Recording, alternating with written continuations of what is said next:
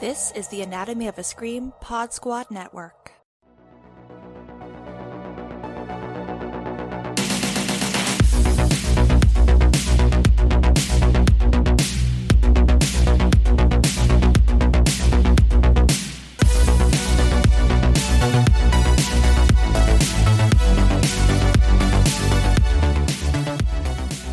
Welcome back to White Ladies in Crisis. This is a limited series podcast on the Anatomy of a Scream Pod Squad Network, and we are spending this season talking about Apple TV's Physical, and I am Joe Lipsett. I'm joined, of course, by my lovely co-host, Gina Radcliffe. Hi, Gina. Hello. And also Jen Adams. Hi, Jen. Hello. So we are up to episode 3. Let's get down to business. And the logline for this episode is, with her debt mounting, Sheila decides to teach a class, but she is tasked with recruiting new students, and Danny hunts for enough signatures to get on the ballot. I must say, Apple TV really needs to juice up these synopses because there is so much more going on in this episode than just that. Oh, totally. Yeah, it's like, oh boy, local politics. Oh, yeah. Oh, collecting signatures honestly looks so boring to me. It is. Yeah. I've had to do it once or twice, and it's just like you hope you enjoy rejection because you get a lot of people just like if they even acknowledge your presence at all, and you're just like, nope, no, thank you. Yeah, It seems really stressful and hot. Yeah, they actually do a really good job of making Sheila look exhausted, which of course, she would be because she's a full-time parent who's also trying to pursue a passion project and deal with her husband. But I do like that they use this thrifty montage to show her at work for both of her projects, right? Like she's doing Danny's dirty work, but also she's got, the third page on the clipboard is, yes, also come to my dance class. So overall, what did you think of this third episode? Do you feel like the show is starting to settle in? Are we getting new insights into people? I loved this episode. I actually cried. We've reached the point in the series where I've talked about it in therapy. So I am in. Like the part with Sheila and like struggling to connect with women and like having female friends, and then Greta in the car, like it really got me. And I was like, okay, I think I see what I'm starting to figure out who this character is. Yes, she has a lot of hard edges, but I feel like I'm starting to see who she is inside of that, Yeah, I think it's interesting that we're setting up 3 seemingly completely different and yet very similar in core ways female characters. Where we've got Sheila, we've got Bunny, and we've got Greta. Yes, and in a certain tangential way, we have Simone. But really, I think the three primary characters here are Bunny, Sheila, and Greta, and Bunny, I think, and Sheila have the most interesting interactions with each other. Oh, yes. Because Bunny's acceptance of her is grudging at best. She is someone, much like Sheila, who does not like to admit that she could use some help in something. Oh, yeah. I mean, I would imagine that running in an aerobics class entirely by yourself is probably pretty. I mean, you notice that she's never seen anywhere but the studio. Like as far as we know, well, I mean, she does live there more or less. And that is her life. That's pretty much her, the center of her universe. And then you have Sheila, who is basically trying to be Greta. Like I was trying to be Bunny. I'm sorry. And then Greta, who would like to be Sheila. Yeah. And none of them can see that each other's lives are difficult in their own ways. It's just, well, it's different than my life, ergo it's better. Yes. Yeah, and there is one aspect of you that I want to be more than anything else. And so you are inherently better than me, Yeah, there's so much packed into these small interactions. Like Sheila does get to spend more time around Bunny, but obviously their relationship is highly adversarial. I do kind of love that Bunny uses this as an opportunity to get back at Sheila for what she did at the beginning of episode 2 when Sheila essentially blackmailed her, and Bunny is now lording it over her by saying, well, okay, now you've got to get women if you want to do this class, and also you've got to double the number because most of them aren't going to show up.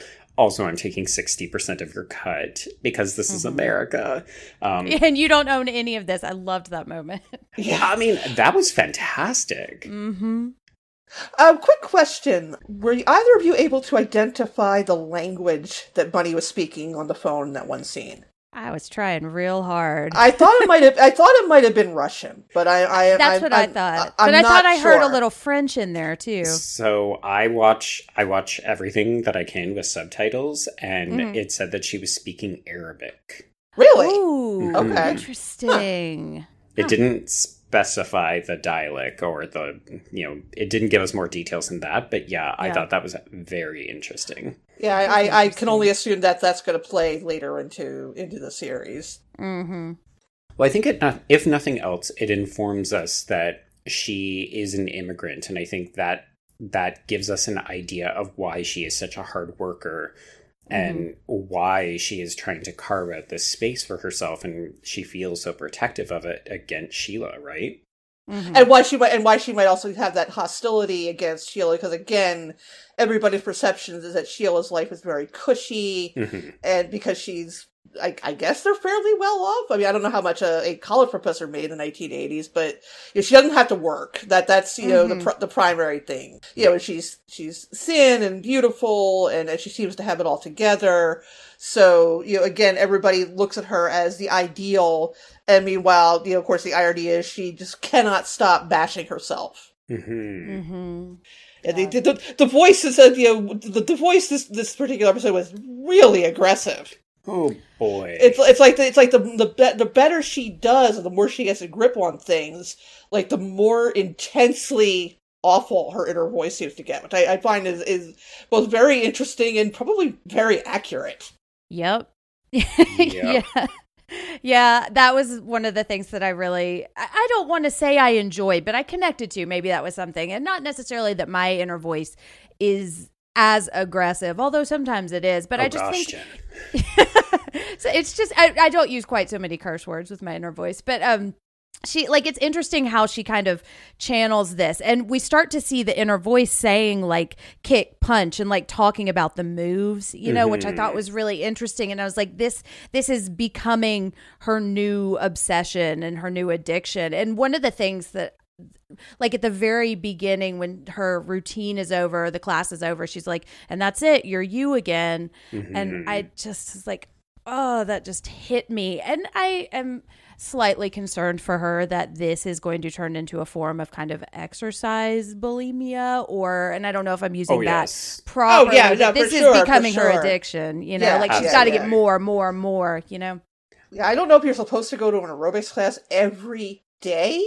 Well, or get up in the middle of the night and go to your basement and practice the moves. Yeah. It's worrying. Yeah, this is obviously a pattern for her, and it would be interesting to see how it's exhibited in other ways. And again, I said before I didn't want this to become a series that relies too heavily on flashbacks, but it would not be surprising if she has dug into other things right with this same sort of obsessive zeal that kind of borders on unhealthy after a very short time. Well, and if this is the thing that quiets that inner voice, then I could see that being something that she craves all of the time. And like in the middle of the night, if that voice is just going, then it would be soothing for her to get up in the middle of the night. And she can tell herself this is healthier than binging and purging. This is healthier than going to the hotel with all the hamburgers. And it's funny because I think I started watching this episode and we just know from the framing that she is going to end up leading an exercise show, I think. Yeah. I mean, I guess unless that's like some kind of dream or something. But I'm assuming that's reality. Yeah, I think that's where she's headed. And so I thought she was getting up in the middle of the night to practice her moves. And now that we're talking about it, it's like, no, she just had to get out of bed and do this. Like, she just had a compulsion to do it, Well, particularly because now that she's not sneaking off to the hotel for her food-related binging and purging, I think she's now filling that void. So it's not even like, oh, this is my new obsession. It's like, this is the thing that I have to do. And it's either about food or about exercise. But like, she clearly has an obsessive personality that like she has to do things to fill the quiet. One thing I thought was interesting is she has to get a certain number of students in her class. So she kind of indirectly invites Greta, not expecting her to show up. Right. And she does show up, and she's just like, oh no, she can't be in this class. That'll look terrible. And I think it's funny, but very accurate that despite all the, promoting of, exercise as, a good way to lose weight and to get your body in the shape you want it to be in, it's not friendly towards large people. The exercise industry in general, for all its talk, is not very welcoming to overweight people. It's sort of, you're talking out of both sides of your mouth that you should exercise, but not where anybody can see you. That's gross.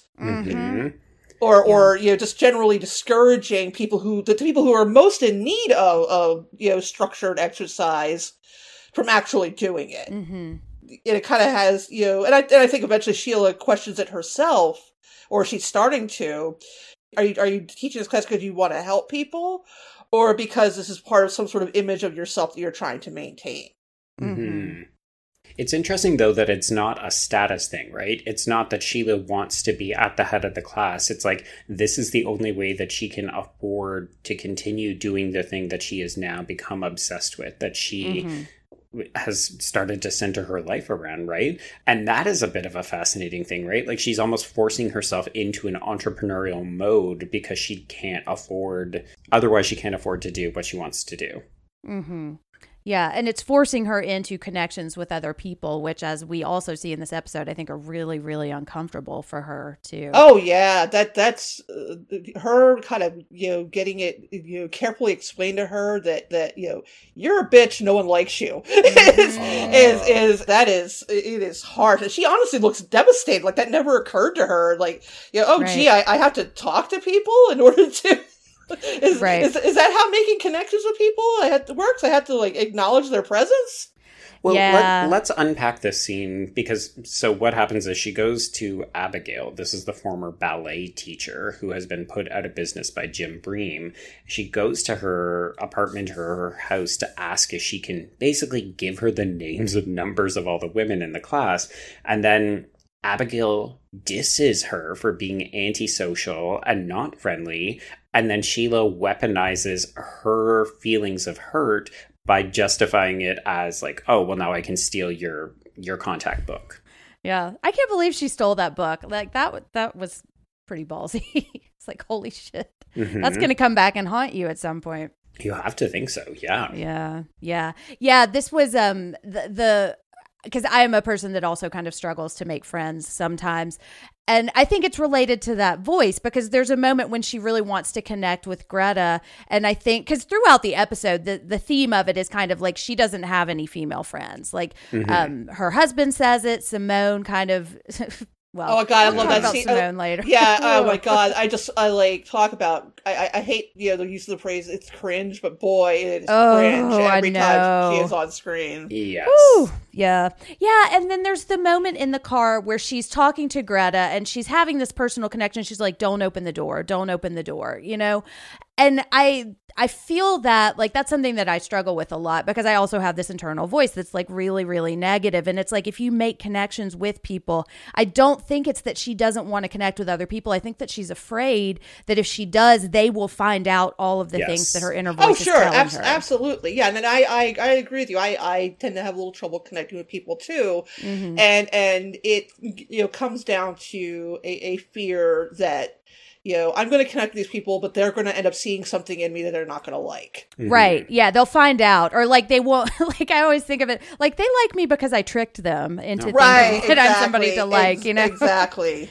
Like, they just don't know any better, but they'll figure it out eventually. Exactly. If I get too close. Yeah. And like when I look at the ballet teacher, I think like there's almost this moment of her realizing that like just looking the way she thinks she's supposed to look and like being perfect in ballet, that's not enough for people to like her. Like she has to actually show who she really is. And that I imagine is terrifying for her, you know? And there was part of me that got defensive a little bit on her behalf and was like, yeah, but it's just like she should be able to just go to the gym and not talk to anybody if she wants to. Yeah, you know? Why does she have to go to your fucking party? Like, she didn't sign up for that. She signed up for the ballet class. But the problem is that is how it works, unfortunately. Yeah, you know? I mean, it is. You have to play the game. You have to be right. You have to be present. You have to be involved with everyone, even if it's exhausting and not something you feel comfortable doing. Because otherwise, you know, what's the worst thing that someone can describe you as being a snob? Or being standoffish, or, you know, just not being, you're thinking that you're better than everybody, which, you know, that's people often misinterpret shyness for that is, you know, thinking that you're above everyone, when most of the time it's not true. Yeah. Especially with women. I think that is often misinterpreted that way. Yeah. Right. Well, and I definitely got that read so I would love to hear your thoughts on Greta's reaction to what happens in the class. So she sees that Sheila feels like she is failing at teaching this class. So she turns it into, I don't even know what to say about this. Like she goes really aggro on them and says like, you know, if you hate yourselves, use this class to like feel better. And obviously that connects with something bad inside of Greta. And then yes, we get the scene where she goes to Greta. And I'm curious, do you think that Greta is crying because that spoke to her? Or do you think that she thinks that Sheila was picking on her? Or like, I felt like there was about 5 different ways that we could read how Greta reacts. My read, because that was the moment that was the first time that I started crying, because I think Sheila is talking to herself in that moment. I think she is really working through it. I don't think she really... I don't think she even saw the other people in the class. Like, no, that was I don't think so moment. Either. Yeah, and I think Greta, for me, the way that I read this is like, and okay, I promise I'm going to get to Greta in this analogy. It's like when you're going to, like, you think you're going to go to therapy for something, and then all of a sudden you realize there's a lot more underneath, and you're going to have to look at that, and you're going to have to talk about that, and that's terrifying. And it's like, oh, well, maybe I was fine before, you know? And the way that I read Greta, and I think you're right, there are a lot of different ways to read it, but I read as, oh shit, somebody else knows that I talk to myself like this. Somebody else sees this. Somebody else connects. Like, is this too much for me to like overcome, you know? And that I just read her just being really scared in that moment that she was going to have to confront this thing that is so kind of integral to who she is, and that maybe she doesn't feel like she could have the power to overcome. And that's just going to be another failure for her. And maybe that's me projecting myself. No. I agree. I think that she, you know, as a lot of us do when we start exercise classes, or you decide we're going to pick up a fitness regimen. Yeah, we're very, you know, high on the potential. Mm-hmm. And then when we finally start doing it and then realize, holy shit, I am really out of shape. Yeah. No. It's a letdown. It's devastating. Mm-hmm. Yeah, you know, my knees hurt. Right. It's like, oh my God, I've been doing this for like 5 minutes and I'm completely out of breath. And you know, and it doesn't mean it's anything specifically wrong with you. You're out of shape. Yeah. And there's nothing wrong with it. Most people are. But, you know, I've been, Greta, in a fitness class full of, you know, professional Bob Fosse dancers. Yeah. You know, and I'm, you know, squeezed into my little leotard and my little, you know, dumpy pants, and you know, it's embarrassing. You really do think everybody's looking at you. You know, you think that the teacher is addressing you directly. Mm-hmm. You know, when really it's just, you know, it'd be interesting to find out. I don't know how we would, but if all aerobics instructors are inherently as against not already fit people being in their class as Sheila is, because generally speaking, when I have taken dance classes or aerobics classes, you know, the instructors have been fine. You know, maybe a little too upbeat for my own, you know, my own preference. But the cheery disposition starts they to don't. grate. Yeah, they don't personally call you out or anything. No. They're pretty encouraging, but at the same time, you're thinking, oh, they're just doing that to be nice, or they're doing it because I'm paying them for this, and those ugly thoughts really rise up, and then you turn it on yourself. Why did I think I could do this? Why am I wasting my time? Why am I wasting her time? Mm-hmm. I'm taking a spot that someone else in better shape could be taking up, and I think it was entirely that she had hoped she could do it and she couldn't. Mm-hmm. Yeah. Not right away, at least. Yeah. Yeah, that is interesting, because I was going to say an anecdote for myself. I've been doing a lot of Jillian Michaels workouts during the lockdown, because I live in a condo and I don't have access to a gym anymore. Mm-hmm. And all of the videos are like these incredibly fit women, like absolutely model gorgeous. Like, they are clearly fitness models. They are not regular people who have gone through this program. And all of the instructions are, if you think you can handle a bit more, follow this girl. And she looks, stunning and fantastic. And then it's like, and if you're not quite ready to do that, follow the other one who looks exactly the same and is also stunningly gorgeous and model beautiful. And a lot of it is about empowerment. It is a lot about, like, you can overcome this.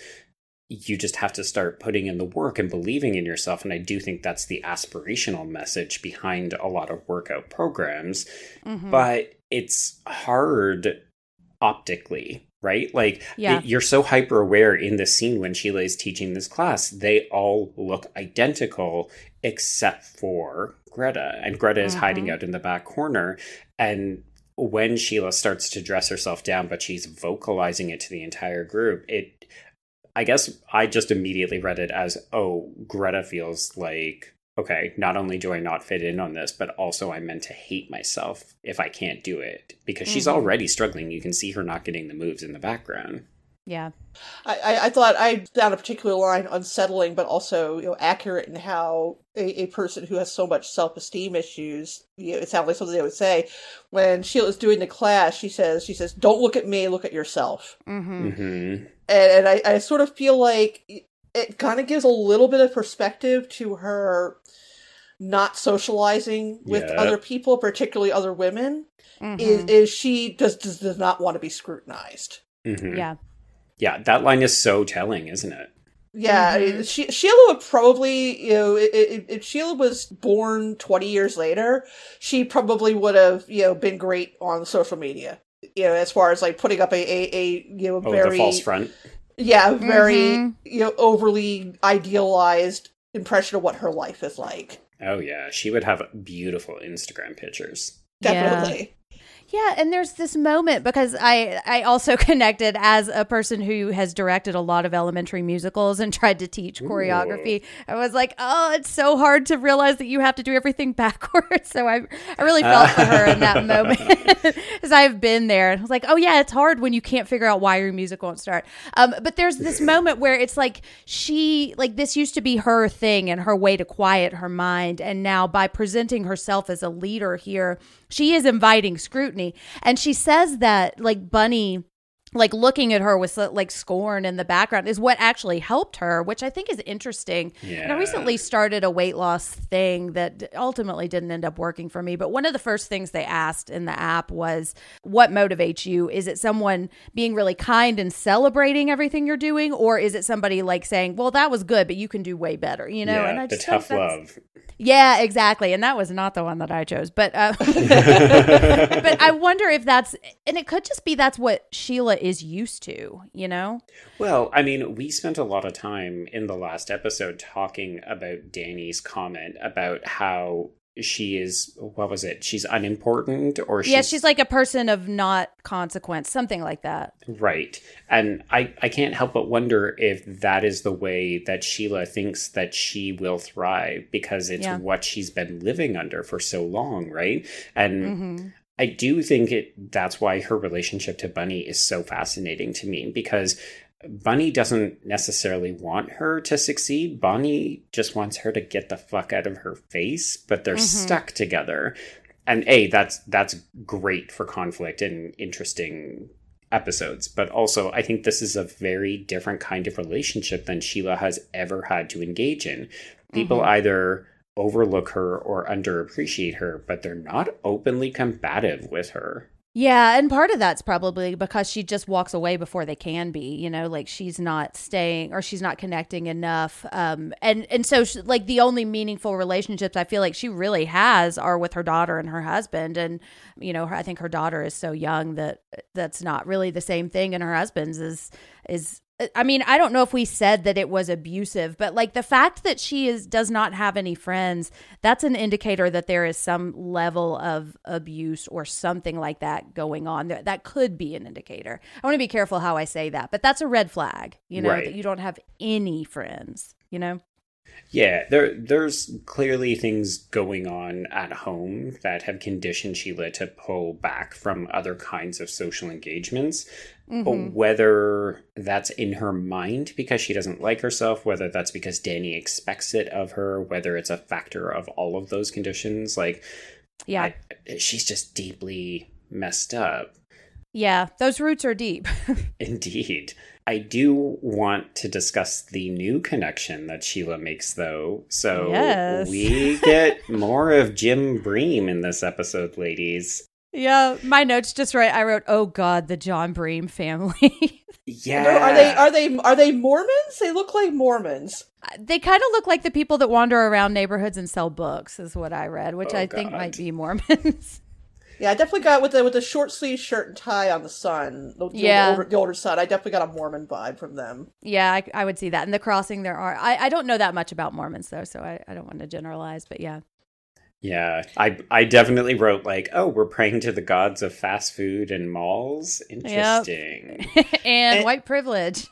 And he's just doing this like Tex Avery Wolf, like looking at Sheila while she's walking by. He's just like his eyeballs are like popping out of his head. Mm-hmm. Well, I'm curious because his son is going through this and everybody else is engaged in prayer as Sheila is walking by. And then, yeah, you're right, Gina. Jim Bream is obviously lecherously looking at her in a very interested fashion, but he seems not to care at all about what his son is doing. Because normally in these kinds of storylines, it's like the father is religious and he imposes it on the family, or like the family is religious and everybody's participating. But he seems very disengaged, like he could not care less if they went through this ritual. Well, we don't really know anything about his wife. I mean, she's there, but she doesn't even have any dialogue. Yeah, but I feel, but no, I feel like the vibe would be like this is her religion. Okay, that you know he kind of goes through the motions for her because you know paralleling Danny and Sheila's relationship, you know they're both public figures, or you know Danny's trying to become a public figure, and you have to maintain a sort of image of having a very old-fashioned loving family. Right. So, you know, part of the and again, I'm completely spitballing here, you know, on a character that we get about 30 seconds of screen time and no dialogue. Right. That part of his, you know, the deal is for her staying by his side is that he at least has to, you know, go through the motions of being a Mormon or a Christian or whatever they are. Interesting. I read, because it almost looks like he rolls his eyes when the son starts like heaping that praise on him. You know, that's when he opens his eyes. And I was kind of reading it. I was like, I wonder if this is a little bit of a self-destructive streak in him as well. I don't know, because then they have that interaction where she's watching TV where I was like, oh, and I think they're going to hook up at some point. You know? Oh, absolutely. Like, he's clearly into her. Yeah. And I mean, he knows who she is. You know, Love it. He knows that which is interesting because you know, he knows who she is. Yeah, he has seen her. You know, in every definition of that, which is something she's not used to. Yeah. But he also regards her as an adversary, right? Like, I mean, obviously they're going to use their contentious relationship as political adversaries as a kind of like, ooh, we shouldn't fall into bed together, but clearly we're going to. Yeah. Well, and I also, like, there's a moment where he says, oh, that's a smart way to start off a campaign. And I was like, yeah, she's good at politics. I wonder if this will become, I wonder if she'll start, like, slipping secrets to John or something, you know? But it is fascinating that she seems to have no trouble standing up for herself. And, like, she's very acerbic in this exchange because she's watching the TV. And correct me if I'm wrong, but I think that's the man that she hosted in episode 1, like the famous author, right? That's the friend. That's the old college friend. Yeah. Okay, and we find out that they've had relations before. Yes, also. because she used to fuck him before he published his best-selling book, Personal Narrative. Which is basically The Secret. That's what I wrote too. It's the 80s The Secret. He talks about that he manifested being on that TV show. And I'm like, even though you booked Christ. me. I was like, But that's hilarious, right? Because I didn't realize he was writing a self-help book. I mean, we didn't know what kind of book he was writing. I default assumed that it was going to be fiction. So I think it's fascinating that that's a different type of therapy and obsession and fad, right? So now we're starting to collect them. Like we've got Aerobicize and Sheila's Corner, but then we've got, like 80s The Secret in this other area. It's fascinating. But I also love that Sheila basically, she doesn't care at all about Jim Bream's like opinion of her. And when she doesn't like what he says anymore, she just walks away. And I'm just like, wow. Okay, so either that means you're sexually attracted to him, or the thing with Danny is completely different. Like, he's got her under the spell. And I mean, it could be both. It could be both. You know? Yeah, it was kind of a Mad Men January Jones moment. She's like, okay, I'm done with this conversation. I'm walking away, which I always think is fascinating because that is not me at all. Like, I actually have a hard time ending conversations sometimes because I don't want to be the one to like imply that I'm done talking to someone, you know? Right. I'd love to be the person who could confidently just walk away from a conversation, but I'm so conflict averse, I would never. Oh, me too. I know. I'm like, yeah, okay. Don't you want to say something one more time? Yeah, it gets awkward sometimes. Oh boy. Okay, so at the end of the episode, Gina, we're coming back to your favorite subject on this show. The money. We noticed that they are down to $366, and Danny now wants to hire a campaign manager, even though they've only just really begun his political career. So, like, I don't know how to read this final scene, because Sheila goes to the mall in the middle of the night, seemingly. I mean, not really, it's early in the morning. And she gets swept up in Tyler's video, whom we've not talked about, because he really hasn't been in this episode much. Yeah. But she gets caught up in his surfing video, and this is where she gets this, I think it's the start of her entrepreneurial spirit. Like, she knows, oh, I'm not just going to teach my own class, I'm going to move this into television, or I'm assuming like video cassettes, and that will be how I make my money, how I make my fortune. Yeah. Well, and how I can keep it going too, because if she needs this tape, if she needs more classes and she can record it, she can watch it as many times at home as she wants to. Oh, I didn't even think of that. You know, I was kind of pressed for time at the end of the episode. Do we know what she was going back to the class for? Like, why she was going there in the middle of the night? Was it to take money, or that's what I thought? I think she was going to try to steal. Yeah. Okay. All right. That's what I figured. I just thought I might have missed something. It's definitely not spelled out, though. No, and it kind of, if that is what she was doing, that speaks to the, like, I don't know if I'm ready to say addiction, but like, she's clearly the one that they would expect because she's already stole from them and she just got these keys. So yeah, that would seem to be a little more reckless than she normally would be, but who can say? But I guess it's because she's really now in between a rock and a hard place, right? Like this isn't I'll find some way to get the money. It's like Danny's going to wake up and he's going to want to start looking, and if he checks that account, he'll know. Yeah, and then I'll have some splaining to do. But the thing is that she's going to have splaining to do anyway, because, of course, Danny has woken up because their daughter Maya is crying, and Sheila is nowhere to be found. Nope. I love how long it takes him to finally just go and check on the kid himself. Oh, yeah. She's just I'm just like, Danny, just go and check on her yourself. Right. You know, we managed to make it almost 30 minutes without railing on this piece of shit. Yeah, I mean, just you know, he just sitting there like, Sheila, Maya's crying. It's just go check on your child yourself. Like, did you never alternate as parents? Like, come I thought on, that was a de facto thing. He never. But you know what? That's accurate for that time period. It is. It's, you know, it wasn't until you maybe at best that Generation X became parents that fathers took more of a hands-on approach to childcare. Mm-hmm. Yeah. So it's not just that Danny himself is a jerk, is that a lot of, even young fathers and husbands still had a lot of, I mean, they're boomers. It's, we have to remember what time period we're looking at here. Right. They're boomers. And they were not going to be getting up in the middle of the night to check on the kid unless, the house is on fire.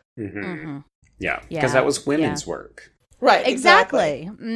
Yeah, like especially if you're a stay-at-home mom, the understanding is your job is the child. It's like, what do you mean you're sleeping? You what do you do all day? Exactly. Yeah. Oh yeah, the look of forlornness on his face in those final moments when he's having to just care for his own child. There's a lot of that was cathartic for me. He's almost pipitiful. Almost pitiful. Know. I mean, I'm sure that he will drain every drop of audience goodwill he might have earned from that in that one scene. Because I will leave this for when we make our predictions. But yeah, I'm sure that he will immediately renege on that goodwill, but for that moment he's like, oh, all right, he's sad. Yeah. Oh, you're right, pitiful is the absolute accurate word for him in this final scene. And pitiful, yes, but I felt no sympathy for him. I was like, no, that's what it's like. Oh, poor you. Sorry. It was like I got a little gleeful in that moment. I was like, yeah, that's what it's like. Sorry, I know I said that before, but it was there were a lot of all caps in my notes during that scene. Say it again. Yes, 5 exclamation points. Right, exactly. How's it feel? Right. You deserve this, Danny. You deserve everything that's coming to you, buddy. Oh, Danny. Okay, well, Gina, you teased it. Do you have a prediction about where we're going to go next? Well, I don't know if this is going to be very next episode for certain, but I think that obviously Danny is going to assume that she is out, with cheating. another man. Yeah. Now, whether or not he's going to confront her about it, I don't know, but I think that he will use that as an excuse or the green light to hook up with Simone. He just kind of looking for that first opportunity so he can, act as though he has the moral high ground. Yes. Because, you cheated first, so, by all rights, this is a freebie for me, and then that'll make us even. Yeah. Oh, well, I mean, he and Simone are already so close because they're going off to have powwows while everybody else collects signatures in this episode. And Simone does not wear a bra around him. No. Oh my god, that line. So I know last episode we talked about like "beat it, sluts" as the line of the episode. For me, it was definitely the visible nipples was the line that made the episode. I know. Just the way she drops it in too. I love it. Yeah. Yeah, and I think that he would use just him having to care for his own child as enough of a reason to cheat. Oh, for I am sure. going to be very curious as to what her explanation, if he does confront her about, I woke up, you were here, the baby was crying. I am curious as to what she is going to say, like what her excuse is going to be for not being there. Because, I mean, what would you say, and, if one of your partners, if you left in the middle of the night, you weren't cheating on them. Yeah. But you also didn't want to entirely, let them know what you were doing. What sort of fast on your feet reason would you give us to why you were gone at 4:00 in the morning? I definitely wasn't robbing an aerobics studio. Surely not, yeah. You might as well just say you are cheating, because that'll be less ridiculous. Right? Exactly. Oh, I was collecting signatures. Yeah. The after bar crowd, Yeah, the after bar crowd and the early morning surfers. Okay, Jen, what do you think we have coming up? Well, I think I would like to find out more about Bunny and Tyler. So hopefully we will get more Tyler in the next episode, because I will say my crush is intensifying on him. So I would just delight in that. But I also want to shout out the moment. I've never seen someone slurp a drink with as much aggression and like pent up hostility as Bunny does. Oh, I love it. She's just like locking eyes with her, just like. I know, but it's so good. It's almost like gleeful. Like there's a joy inside her that I just love, you know. So I want to see more of that. But I think what we'll start with probably is her teaching Greta in her house. And I think that'll probably be good for her too, because that's a way to practice your teaching too. Yeah. You know? Yeah. I absolutely think mirroring is hard. You heard it from the expert here. You did.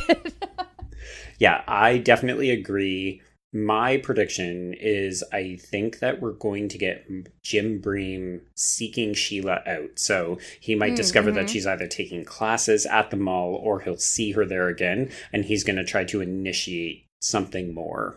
Yeah. I think his wife is going to go to the class. I think she's going to start going as a spy, but I think she's going to fall in love with aerobics and the empowerment and maybe not worry so much about her walk-in closet. Yeah, I'm sure that we're going to find out. We're going to learn more about her as we go on. Yeah. Yeah, that'll be interesting. All right. Well, Gina, if people want to spin hypotheses with you, how would they reach you? I am on Twitter under Porcelain72, and I am also the co-host of the Kill by Kill podcast, in which we talk about horror movies, focusing on the characters and weird little details. I think by the time this goes up, we'll have an episode on the Conjuring universe movies. Nice. I know. They're okay, Joseph, they're okay. They're all just fine. That's about as far as we can go, right? That's why we never cover more than one movie at a time on an episode normally, but we're going to be covering like 6 movies in one episode. Oh, wow. Okay, they do kind of all fall into place. Yes, yeah. All right, well, everybody pray for Gina. And, and Jen, how can people reach you? Oh, you can find me on social media at Jen Ferratu, and you can find me co-hosting the Losers Club podcast, which is all about Stephen King, and the Psychoanalysis podcast, which is about horror movies and mental health. And if you're interested in my thoughts on people like Danny, we are just concluding our Bad Dads month, so we've been talking about some dads that also really bug me. So right, of course. And if you want to follow me, I can be reached at B Stole My Remote, and that's the letter B. And I also co-host the Horror Queers podcast every Wednesday. And we'll give a shout out to the Anatomy of a Scream Pod Squad Network, which of course is hosting this podcast. And you should go and check out all the other shows on the network. There's some fun stuff coming up. Hopefully, we're going to be debuting a couple of new shows in addition to, future episodes of White Ladies in Crisis. Because, of course, we got plenty more physical where this came from. So we will be back next week with episode 4. And I'm excited. And I'm also worried because I feel like we're going to find out something about cocaine and shitting and all the toilet paper that Bunny keeps requesting. Yeah, that was definitely a she said something about she needed toilet paper because what was it that she can't afford another trip to the gyno. Yeah, I was kind of puzzling over that. I was like, have you not been wiping at all? I mean, I guess if you don't have anything. Yeah, but like you live in a mall. There's a bathroom hypothetically down the hall. There's napkins at the food court.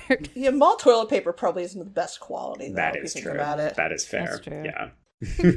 What if instead she just yelled down the hall, quilted? 3-ply. Right.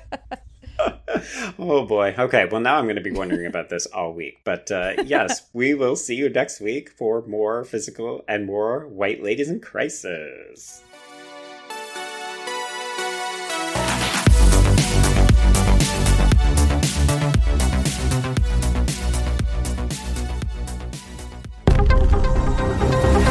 The Anatomy of a Scream Pod Squad.